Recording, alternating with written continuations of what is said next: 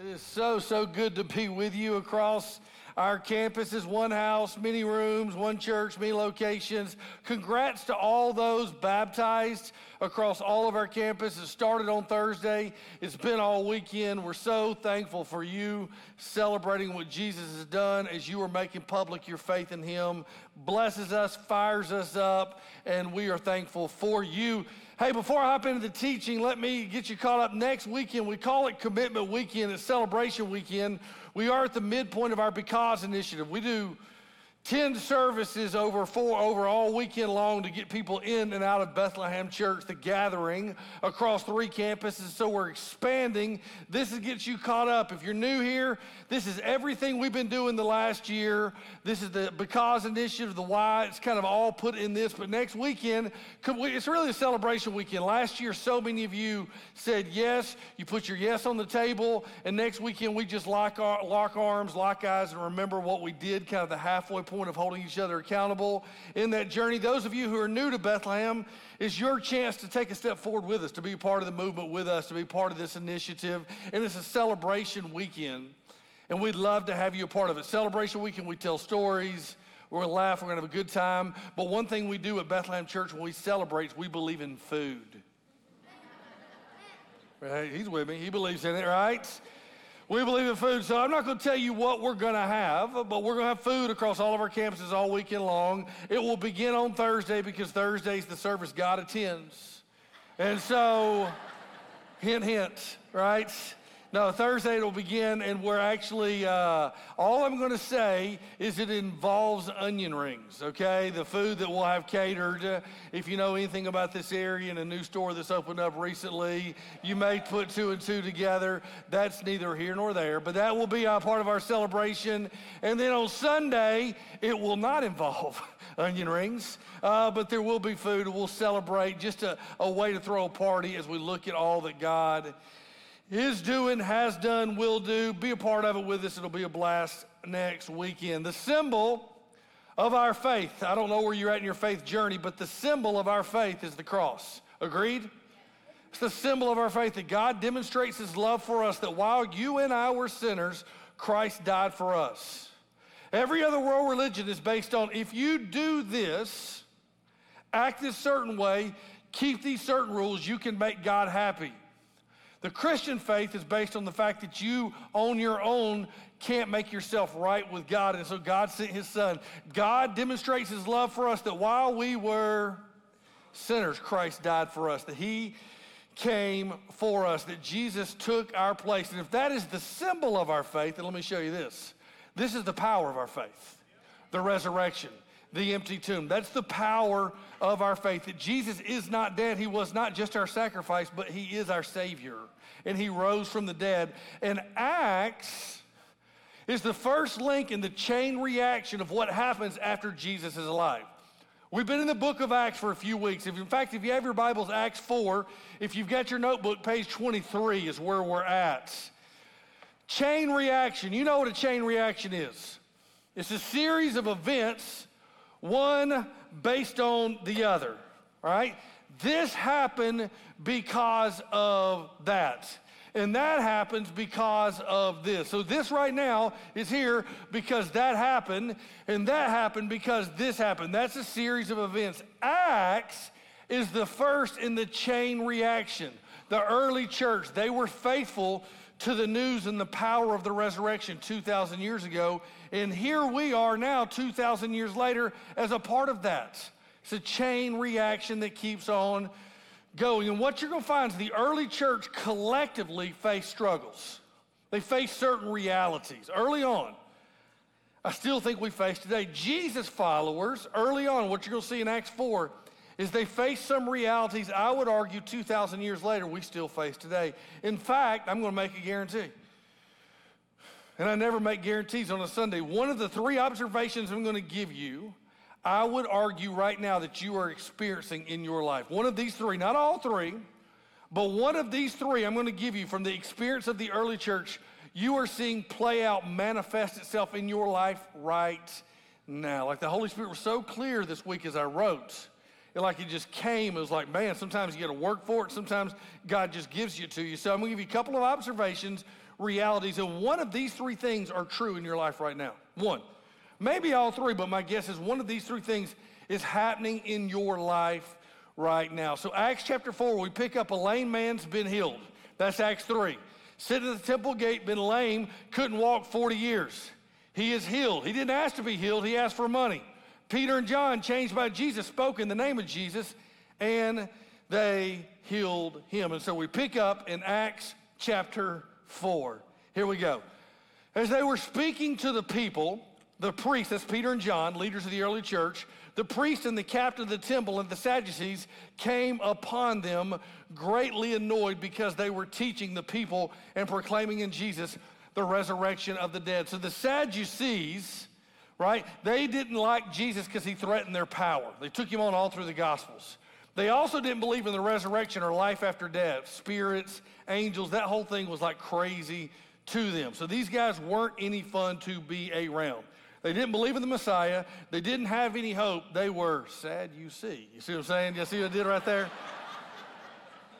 Actually, the girl who does my notes, she goes, Jason, say that. I'm like, that's good. I'm going to say it next service. And so, thank you, Nicole. Right? And so, let's keep moving here. These guys aren't any fun to be around, and they arrested them and put them in custody until the next day. So they get arrested, for it was already evening. But many of those who had heard the word believed, and the number of the men came to about 5,000. The number of men, head of households, they oftentimes counted head of households.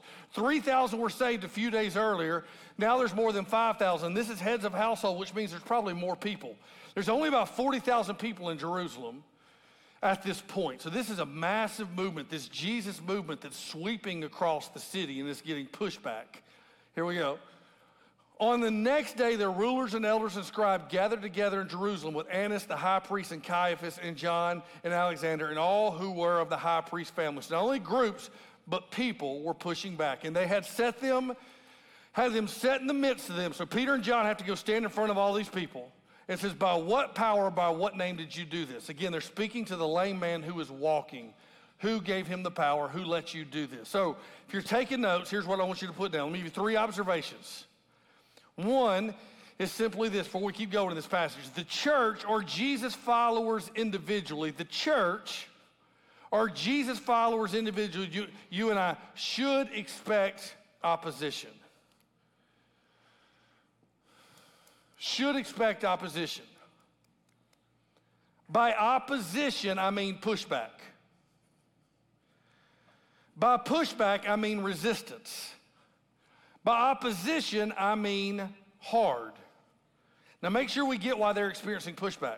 A lame man had been healed and they're preaching Jesus is the only way. The message of the church has always been, we believe Jesus is the only way and following Jesus will change your life. That's the central message of the church for 2,000 years. There's no other way to God. Jesus is the only way, and following Jesus will change your life. Let me tell you what messages don't get pushed back. You need to be a good person. Nobody pushes back on that. You need to be a good citizen. You need to act with manners. Nobody pushes back on this. Right? You need to follow new rules to live by. That doesn't get pushed back. But when you say Jesus is the only way, and if you follow Jesus, your life will be different, that got pushed back then, that will get pushed back now. Always has, always will. In August, the way I said it was this: salvation is free, but following Jesus isn't cheap. It'll cost you something.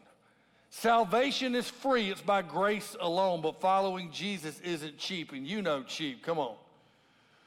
Like, what do you mean cheap? Can I get any Dollar General fans in the room, dollar store fans? Come on, you know where you live. Get your hand up. We got churches and Dollar Generals, it seems like, everywhere, right? Church buildings, Dollar Generals. My wife likes Dollar General, right? She'll go and come back and found stuff. It's great, it's easy, it's cheap, and it's inexpensive, which means it won't last. Fun to get, but it's not gonna last. Listen, salvation is free. Following Jesus will cost you something. In fact, here's what I said in August. If you feel like it's hard to follow Jesus, like you're getting pushed back in resistance and you're going uphill, it's probably because you're doing it right. probably because you're doing it right. Opposition means resistance. And the early church, listen, the early church, they faced it in the form of persecution. That's what the early church faced. Peter and John would get put in jail again and again from this point on because they were preaching Jesus. Because they were saying your life can be changed. It faced persecution. Now, we don't face corporate persecution collectively. Like, I think the message of Jesus and the gospel, no doubt Christians, compared to 20 and 30 years ago, our society likes portraying us a little crazy. Media likes saying we're crazy. That's going to continue on. That's not right out persecution, though. Marginalized, yes. Are you going to go to jail because of your faith? No. But, let me press in a little bit. I am talking to people that are facing opposition because you've chosen to follow Jesus and there's friction in relationships in your life because of that. There's tension in your life because of you choosing to follow Jesus. Like, because you have different values and you're trying to live a different way because of Jesus, it causes some problems. You make some people in your life uncomfortable, not because you're judgmental, but because you're different and they know it. Anybody know what I'm talking about? Or it seems like you're walking uphill. For some of us, we're the first believers in our families. We feel belittled. We feel like we're treated like we're a little bit crazy. Oh, yeah, it's cute. It works for you. When people sneer at us, look at us like if you've ever felt that, that's opposition. That's not outright persecution, but that's opposition. To some of you are the first believers in your family. First Jesus followers in your family. God chose you to break a generational curse. Such a big deal. Can I say this to you as your pastor? If that's you, you feel opposition relationally because you're following Jesus. Can I say this to you? Don't back down. Don't you back down. You stay at it. You stay faithful. The church has always faced opposition. For others of us, it's outright discouragement. The opposition doesn't come in persecution or people giving us a hard time. We're just discouraged. We're just discouraged. Like circumstances, our health, job situation, financially. You know what I'm talking about? Discouragement. Like you're just down, not just feeling down, but you are down. It's like everything is uphill all the time. Life is difficult. It seems like because of your faith, since you've chosen to follow your faith, follow Jesus, your life's not easier, it's harder, and you feel discouraged because things are against you. Howard Hendricks, famous professor, said this. I wrote it down years ago of preaching, right? A guy I would only read, but I love what he said. Here's the way he said it. Discouragement is the anesthetic the devil uses on a person just before he reaches in and carves out their heart. I've pastored for some time now. I'm not as young as I look, and I know I look really young, right? But what I found is when people get discouraged, their tank is on empty, they make dumb decisions. When they're discouraged, they say things they regret. When they're discouraged and in a cycle of discouragement, they give up too soon. Like fear replaces faith, right? Anxiety replaces prayer. Insecurity replaces confidence. If I've learned anything, is you can't undiscourage yourself. I'm going to say this again. If I've learned anything, you can't, I don't know if this is a word, I'm just going to use it as a word. You can't undiscourage yourself. Can't do it. You can do some self-talk. You can read a verse that's all good. But just getting to a place where you undiscourage yourself, I don't think you can do it. You know what you can do, though? Put yourself around people and in places where you are encouraged. That's the choice you can make. That's the power of the local church. It should be the most life-giving place on the planet. The early church was filled with excitement because the Spirit of God in each of them encouraged one another. They saw the difference.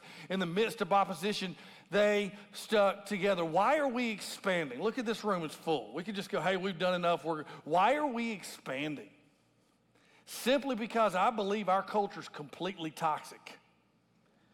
Like me, my cards on the table, I think we live in a toxic world. And here's a newsflash, I think it's only going to get darker.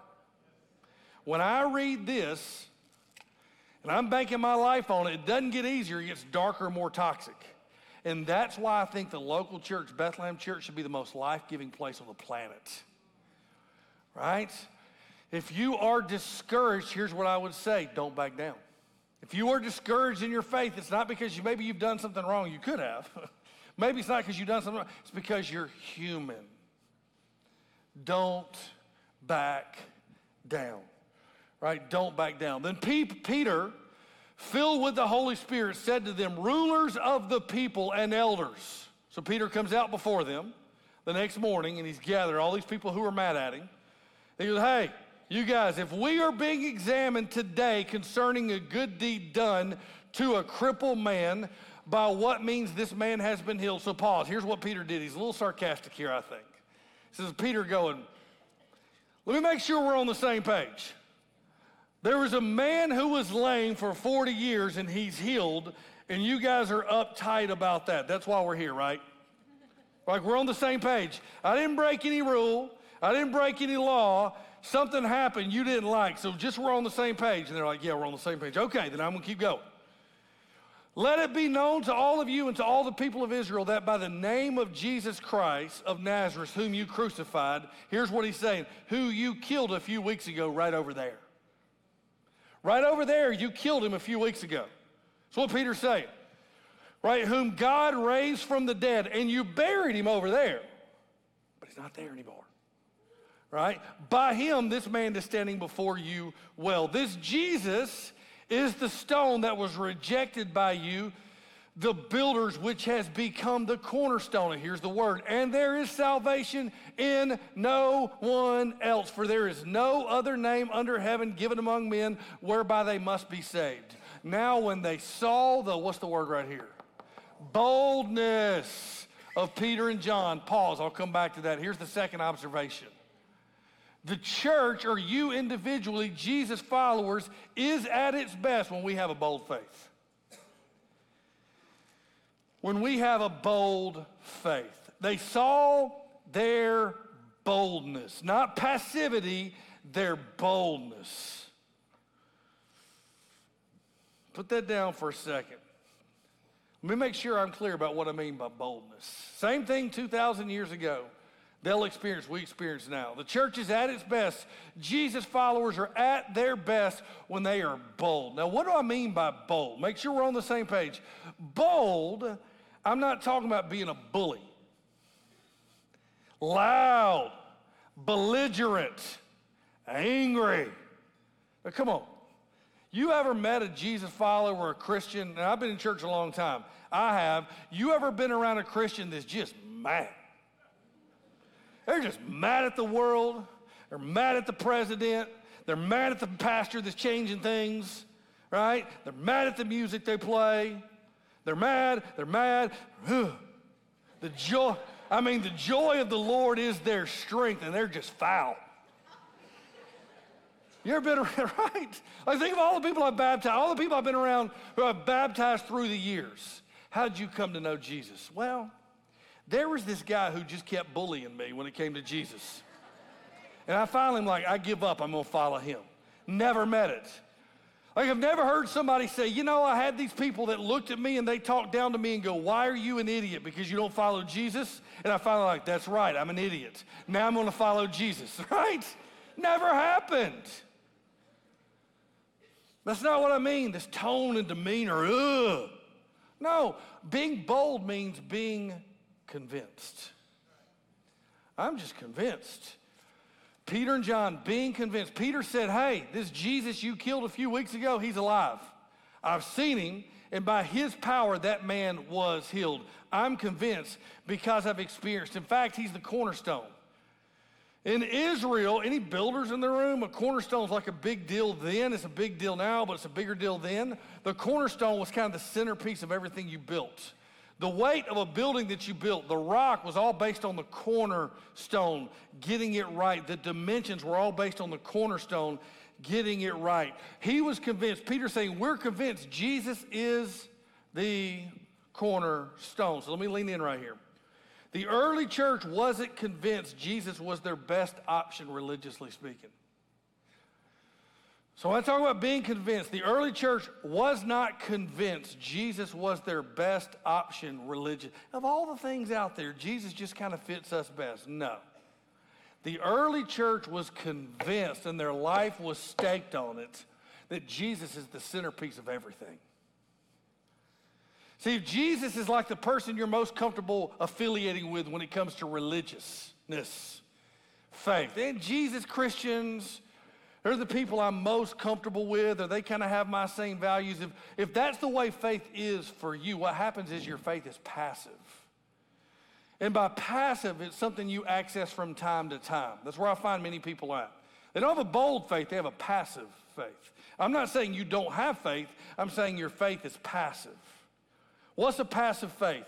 Granny gets cancer, we better call on God. The rest of the time, we're good, we got this thing. That's a passive faith. Kids are in trouble, we better get back to church to teach them some morals and get them around some good people. Passive faith. When everything's good and we're busy, we give God the nod. But we're doing our own thing. A bold faith is how I'm convinced my family, my future, and our life rest in this person, Jesus Christ. And because of that, I'm staking everything on it. I don't care what the world says. Church, may we be a people who are bold. There are some of you right now that God is working in your heart.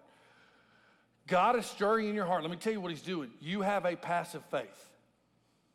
I love you, but your faith is very passive. By passive, it means when it works for you and when you need God, you kind of call on him. It's not a part of your life. You don't have a bold faith. Let me tell you what God's doing in you. He's not condemning you. He's calling you to a place of boldness. He's not shaming you. He's calling you to a place. Are you convinced? What we're seeing is the falling off in our culture of casual Christians. I'll see them at Easter, but I don't see them the rest of the time. There's a falling off of a casualness. Why? I think God is purifying his church. May we be a people who are bold and convinced. Let's keep going. Now, when they saw the boldness of Peter and John, so we're going back. They see it. These guys are bold. This is my favorite part of the whole talk right here. And perceived, here's what they saw. They were uneducated. Common men, they were astonished. Why? What they recognized was the only thing about them that was unique is they'd been with Jesus. That's good. Y'all didn't think it was good. So I'm going to read it one more time. And I'm going to show you why it's good. Now, come on now. This is good. This is good news for you. And I'm about to show you why it's good news. Now, when they saw the boldness of Peter and John, man, they perceived here's what they perceived. These guys are not smart. They don't have degrees. They don't have pedigrees. They don't have a great name. Their family's not awesome. They're common men. They're fishermen. They work a 9 to 5. They're not Pharisees. They're not Sadducees. They're not priests. They're common men. They work with their hands. They're roughnecks. These guys are common. They're everyday guys. But they were astonished. Why were they astonished? Because they could see there was something different about them. What was different about them? They'd been with Jesus. Like they had been with Jesus. The most impressive thing about the early church is how unimpressive they are. The most impressive thing about the early church is how unimpressive they are. They were blown away because these people weren't that impressive on their own. Like on their own, they didn't come from families with names. On their own, they didn't have a great education. On their own, they wasn't heroic. On their own, they were unimpressive, but together, they were a force to be reckoned with. No name, no brand, no image. So let me say this to you with a smile on my face. Every campus that you're at, even as you're sitting at home watching this, every campus that you're at, I want you to look around for a second. The people you came with, the people you didn't come with, but you're sitting behind them breathing on them, right? Look around for a second. Look around. Let me tell you what you're looking at. When you look around this room, I'm going to be honest with you, we're not that impressive of people to look at. I look at you every week, trust me. I say that kindly. This is not the most impressive bunch of people you're ever going to meet. Now, some of you, that bristles. Something in you just goes, wait a second. He must have been talking about one of those other services. This is the service that's impressive. No, not really, right? But some of you push back, you're like, I don't know what you're talking about, man. My kid, he's a pitcher on the baseball team, and on a 7-year-old baseball team. Woo. Okay. I don't know what you're talking about. You hadn't seen my 401k, big boy. Wow, right? Neato, right? I don't know. Listen to me. What I am saying, we push back on that idea. Why? Because we live in a time where it's all about building your brand. You and I are sucking oxygen in a world that says you better build your own brand and you better craft your own image. If you are 40 and down, all social media is, let me tell you what social media is you projecting something that's not true about yourself, but you want people to think it's true. That's all it is. That's all social media is. I'm not getting on to you. Project your highlight reel when actually your life is full of lowlights, but you just put your highlight reel on there. And when you put your lowlight, you're trying to glorify yourself because you're going through a hard time and nobody understands. I got to stop before I get going too much here, okay? So when I say we're unimpressive, people are like, hey, now, you don't know me. Let me say this to you. Bethlehem Church is not into building a brand. We're into building people that the world looks like and goes, those people there, they've been with Jesus. That's what we're committed to. Those people there, thank you. That's what they're committed to. Those imperfect people, those normal, ordinary people, there's something about them, they've been with Jesus. That's what the church is committed to. Let's remember who the leader of this crew was. Talk about brand damage for a second. His name was Peter.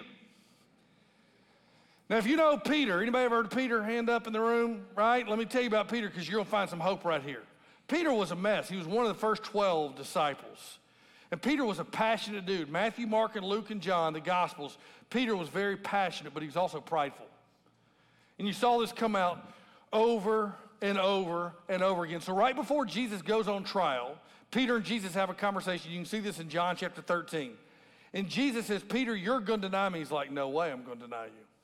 I am with you till the end. In fact, Peter looks at Jesus and says, when everybody else goes their own way, I'm sticking with you.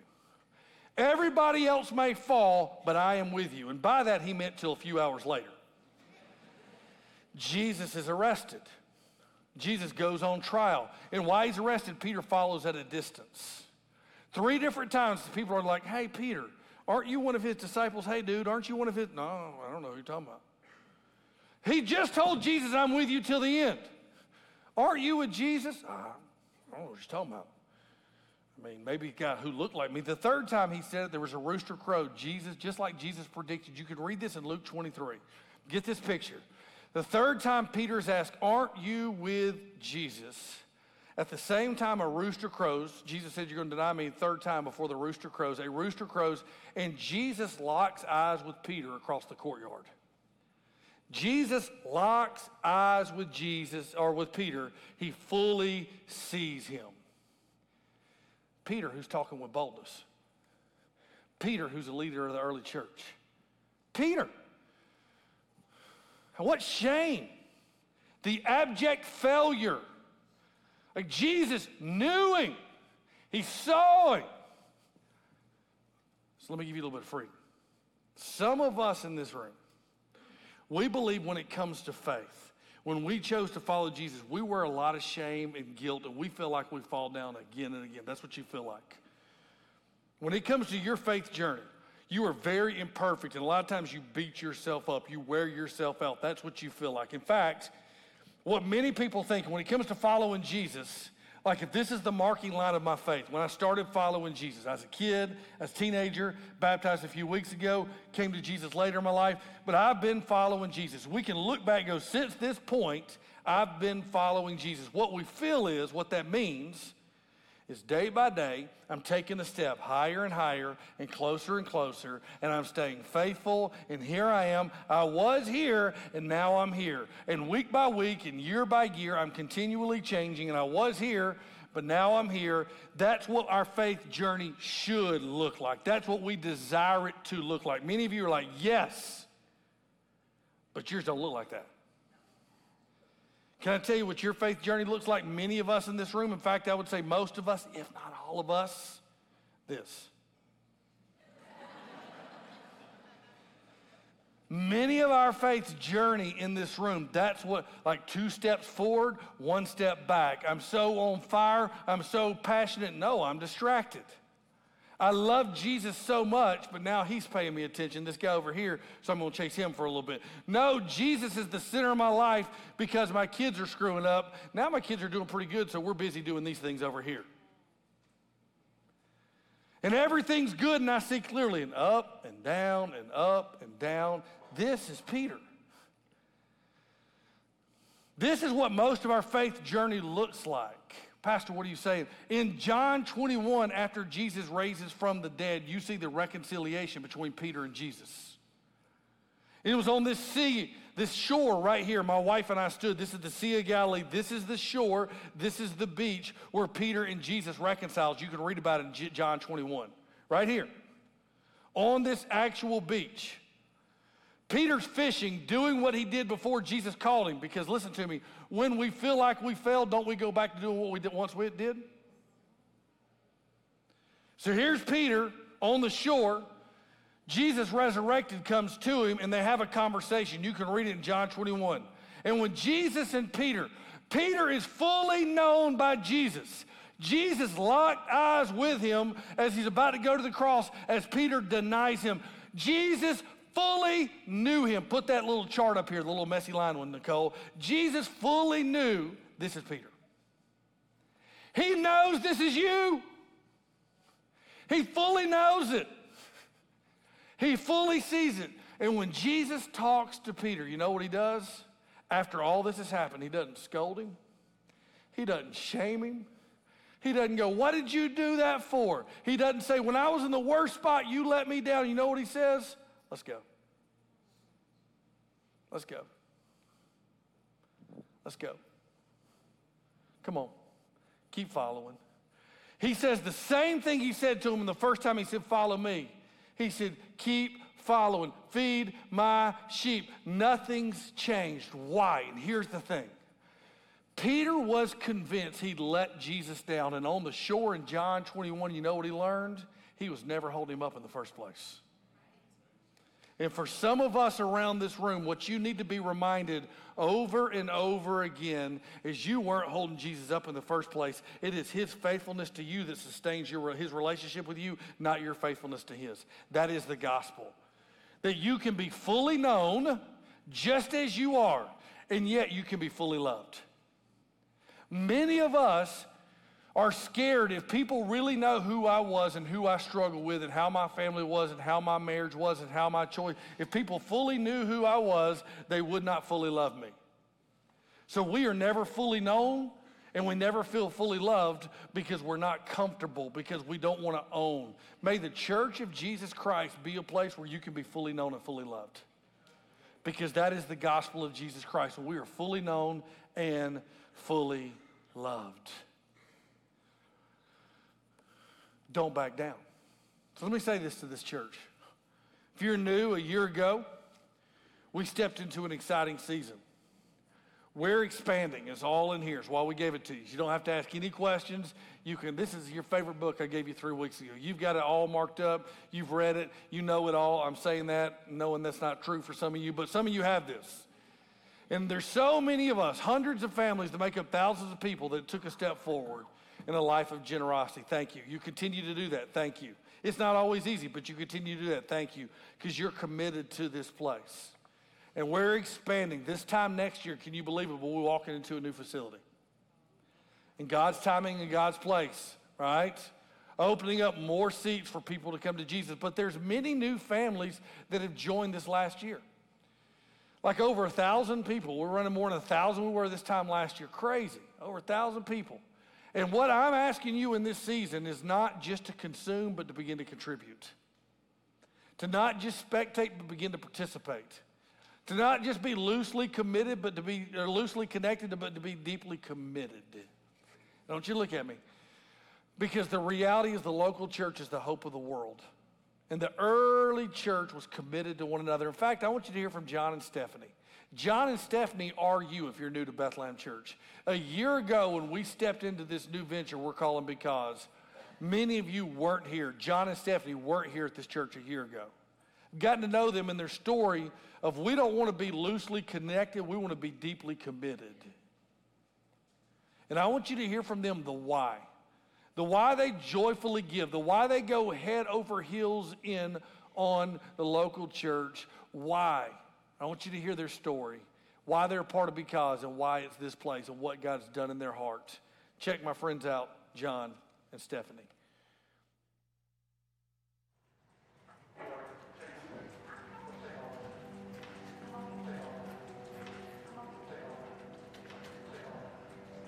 Okay, so you guys just recently started coming to Bethlehem. Tell me how y'all landed here. So rewind to maybe 2020, 2021, our pastor retired. We were kind of praying about a home church. We visited a lot of local churches. Couldn't find one that we really felt in with, as we went there. We actually started praying together about where do we need to go, God? Where is this going to be a fit for us? That day, I had 5 patients literally in a row say, you guys need to try Bethlehem Church.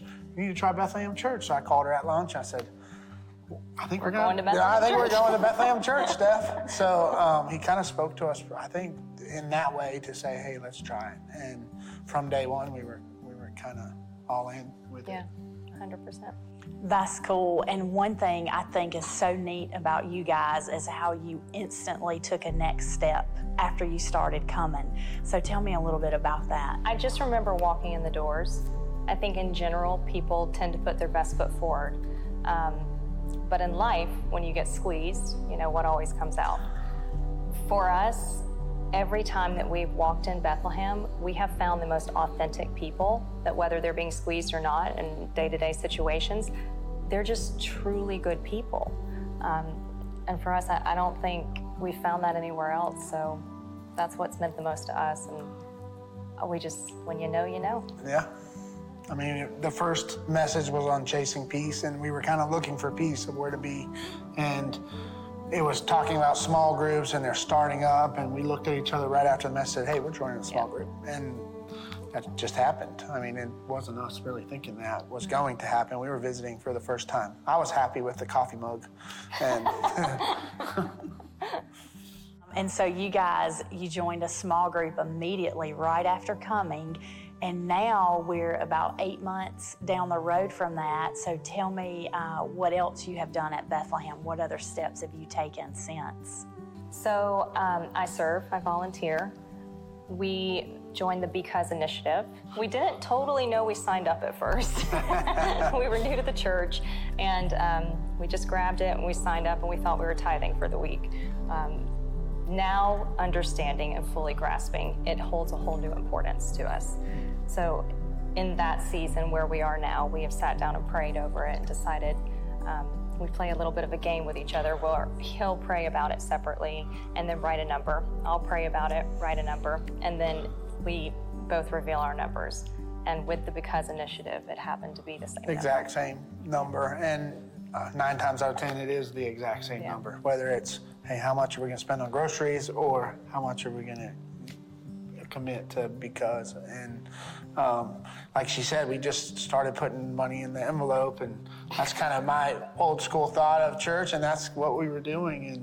And when we started to hear about Because and kind of what the initiative was, that's when we started to really dig in and read about it and study kind of the word and see where it's pulling us. And something that Pastor Jason said that sticks to me is, hey, we're going to give, if you give 10% now or give 20% now, we're going to give something that makes you kind of feel a little bit more or a little more uncomfortable at times, I think. And I think that's kind of where we landed. Sometimes it gets stressful when it's a financial giving, which is silly because at the end of the day, it's not really ours to give. Yeah. We're just stewards. Yeah. We're stewards of what is given to us, I think. Yeah, absolutely. And that's what we were called to do. So that's the initiative we're going to try to take. So, what would you say to someone that's part of the Bethlehem Church family that is maybe on the fence about making a commitment? I would say search your hearts, ask for guidance, right? Pray about it. It's something that is not lightly taken, right? But it's also something that's super important. it's the most rewarding thing that you can probably do, is help save a life. I think also just being there and truly being in the moment and feeling your heart just explode because so many wonderful things are being said that you can relate to and truly carry with you all week long. I just feel like there's a work being done there that's so much bigger than we realize and really vital to our futures. Amen. Thank you for those guys. Give those guys a hand. And here's what I love, as Stephanie said, I think there's something that's happening that's way bigger than we realize and so vital to the future. All my cards on the table, I'm just convinced the local church is the hope of the world. That the body of believers holding together in a crazy society, all right, standing together. There's no obligation to this church, anybody.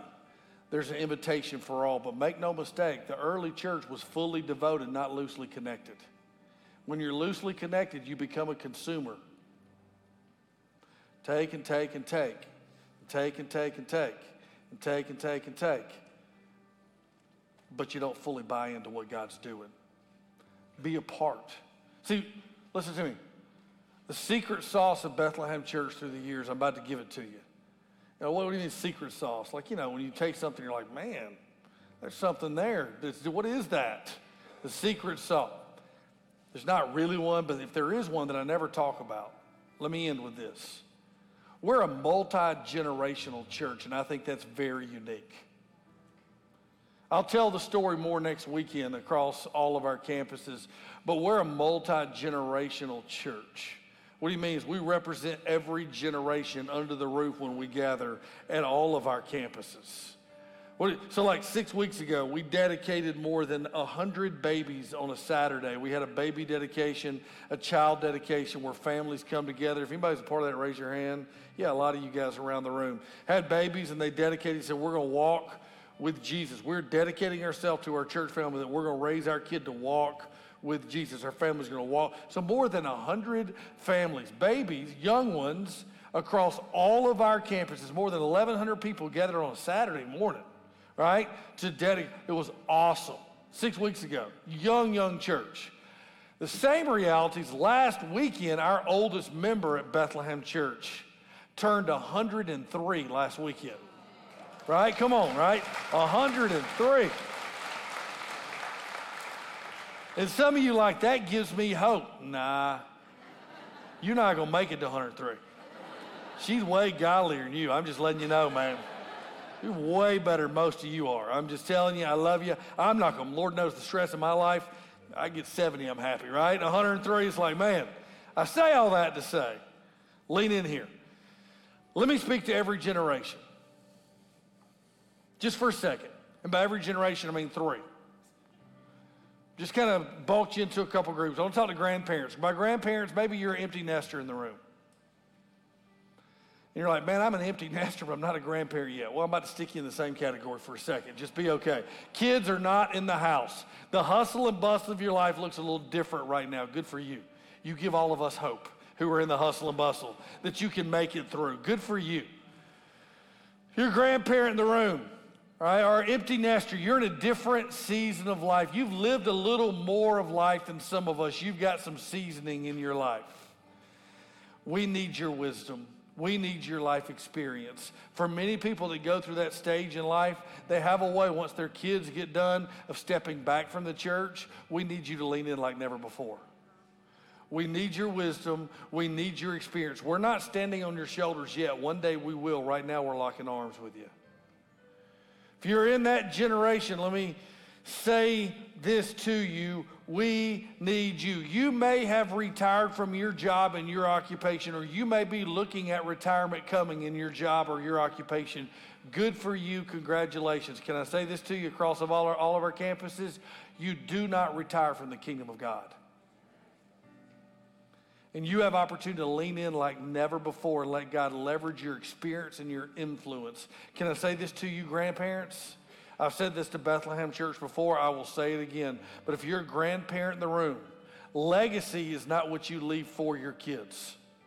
The cash, the houses, That's not your legacy. You know what that stuff will do? Burn. Just letting you know, they're going to use it up fast. Legacy's not the stuff that you leave for your kids. And I hope you leave stuff for your kids. The kids in the room are getting uptight with me right now going, hey, man, what are you talking about? Let them leave us some stuff, all right? It's a good thing. What I'm trying to say is in America, we think we leave stuff for our kids. That's our legacy. Really? That's your legacy? You left your kids some stuff and some cash? Legacy is actually what you leave in your kids. Legacies leave what you leave in your grandkids, and that's character. Do not back down. You count in the kingdom, and you matter here. Second group of people, you're my age, your parents. You have kids in the house. Maybe you're younger than me. You have young kids. Maybe you're my age. You have teenagers. Can I say this to you? What are you laughing, man? You know? You have teenagers. Let me say, you got a million things going. You feel sometimes like a glorified Uber driver that has spiritual conversations, you know? It's like I'm driving my kids from all good. It's busy. You're here, you're there, you're yonder. You got tons of pressures. You got tons of problems. I get all of that. I'm with you in this. And here's what I want to remind parents in the room. If you got kids in the house, raise your hand. Kids in the house. I want you to keep up for a second. Let me remind you this. You got a bunch of things going, don't you, right now? You got a bunch of things going, don't you? You got a bunch of things going, don't you? I do too. I'm with you. I'm with you. Put them down. I guarantee you, my wife and I will get to home today. It's great. We'll have 5 things. Hey, we got to do. Okay, all right. All right, Dad just worked. Can I sit down for a second? No. Okay, I get it. We're all in this, and here's what I remind you. So much of it's good. So much of it's a blessing. So much of it's awesome. But can I remind you this? There's only one thing that you actually have going in your home right now that'll count 100 years from now. One. All the things. One. That's it. And it's going to blow your mind. All the things you got going. Boy, little Johnny can throw a fastball. Great. Nobody's going to care in 100 years from now.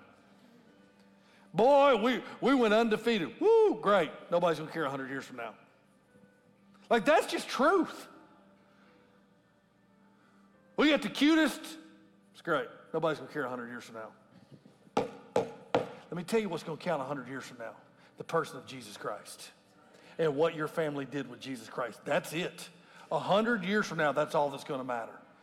Don't you back down. Don't back down. Next generation, college students, high school students, middle school students in the room, I want to say this to you as your pastor. You are not the church of the future. You are the church right now.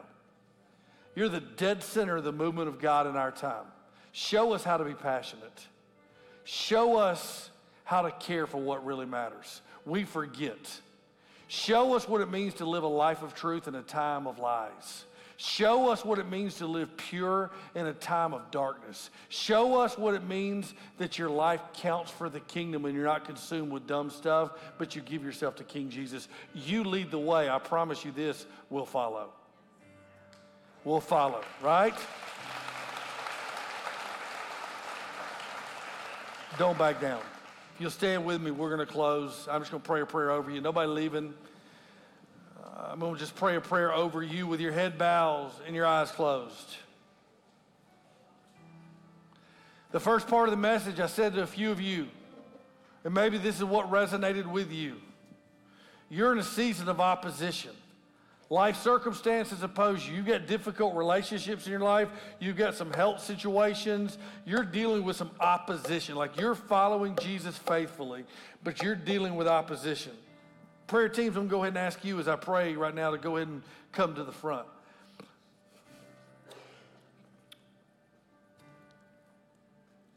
But that's you. You're like, dude, I'm facing opposition. Like I'm facing hard. I don't know what that hard is for you, but I just want to pray a prayer over you. Philippians 1:6. If that is you in the room, go, dude, Jason, I'm facing opposition. Pastor, I'm facing opposition. Like it's just hard. I don't need all the details. But you're just like, yeah, when you were talking about the church has always faced opposition, and sometimes opposition is about discouragement, that's me. If that's you, would you just lift your hand real high all over this room? Lift it high. You're facing opposition, yeah. Father, for my friends, I pray in the name of Jesus, Philippians 1:6 over every person with their hand all over this room. This is Philippians 1:6, that he who began a good work in you, Jesus, who tapped you on the heart and called you by name, he who began a good work in you is faithful to complete that work. You have not let him down because you were never holding him up. And even though it's hard, it doesn't mean you've done something wrong. It means you're following Jesus faithfully in a world that isn't always what we want it to be. So right now, I pray that the peace that transcends understanding in every situation, that you would experience that. I pray right now that you would know that God is for you. I pray right now that you would receive that there is no condemnation and that you actually have a power in you that's greater than the power that's coming against you. That you would be encouraged, that in a time of discouragement, that you would be encouraged by the people of God in this place. That you be encouraged today knowing that God's not done with you and that this is not the end. We pray these things in the name of Jesus Christ, the name that's above every name. We pray, and everybody said,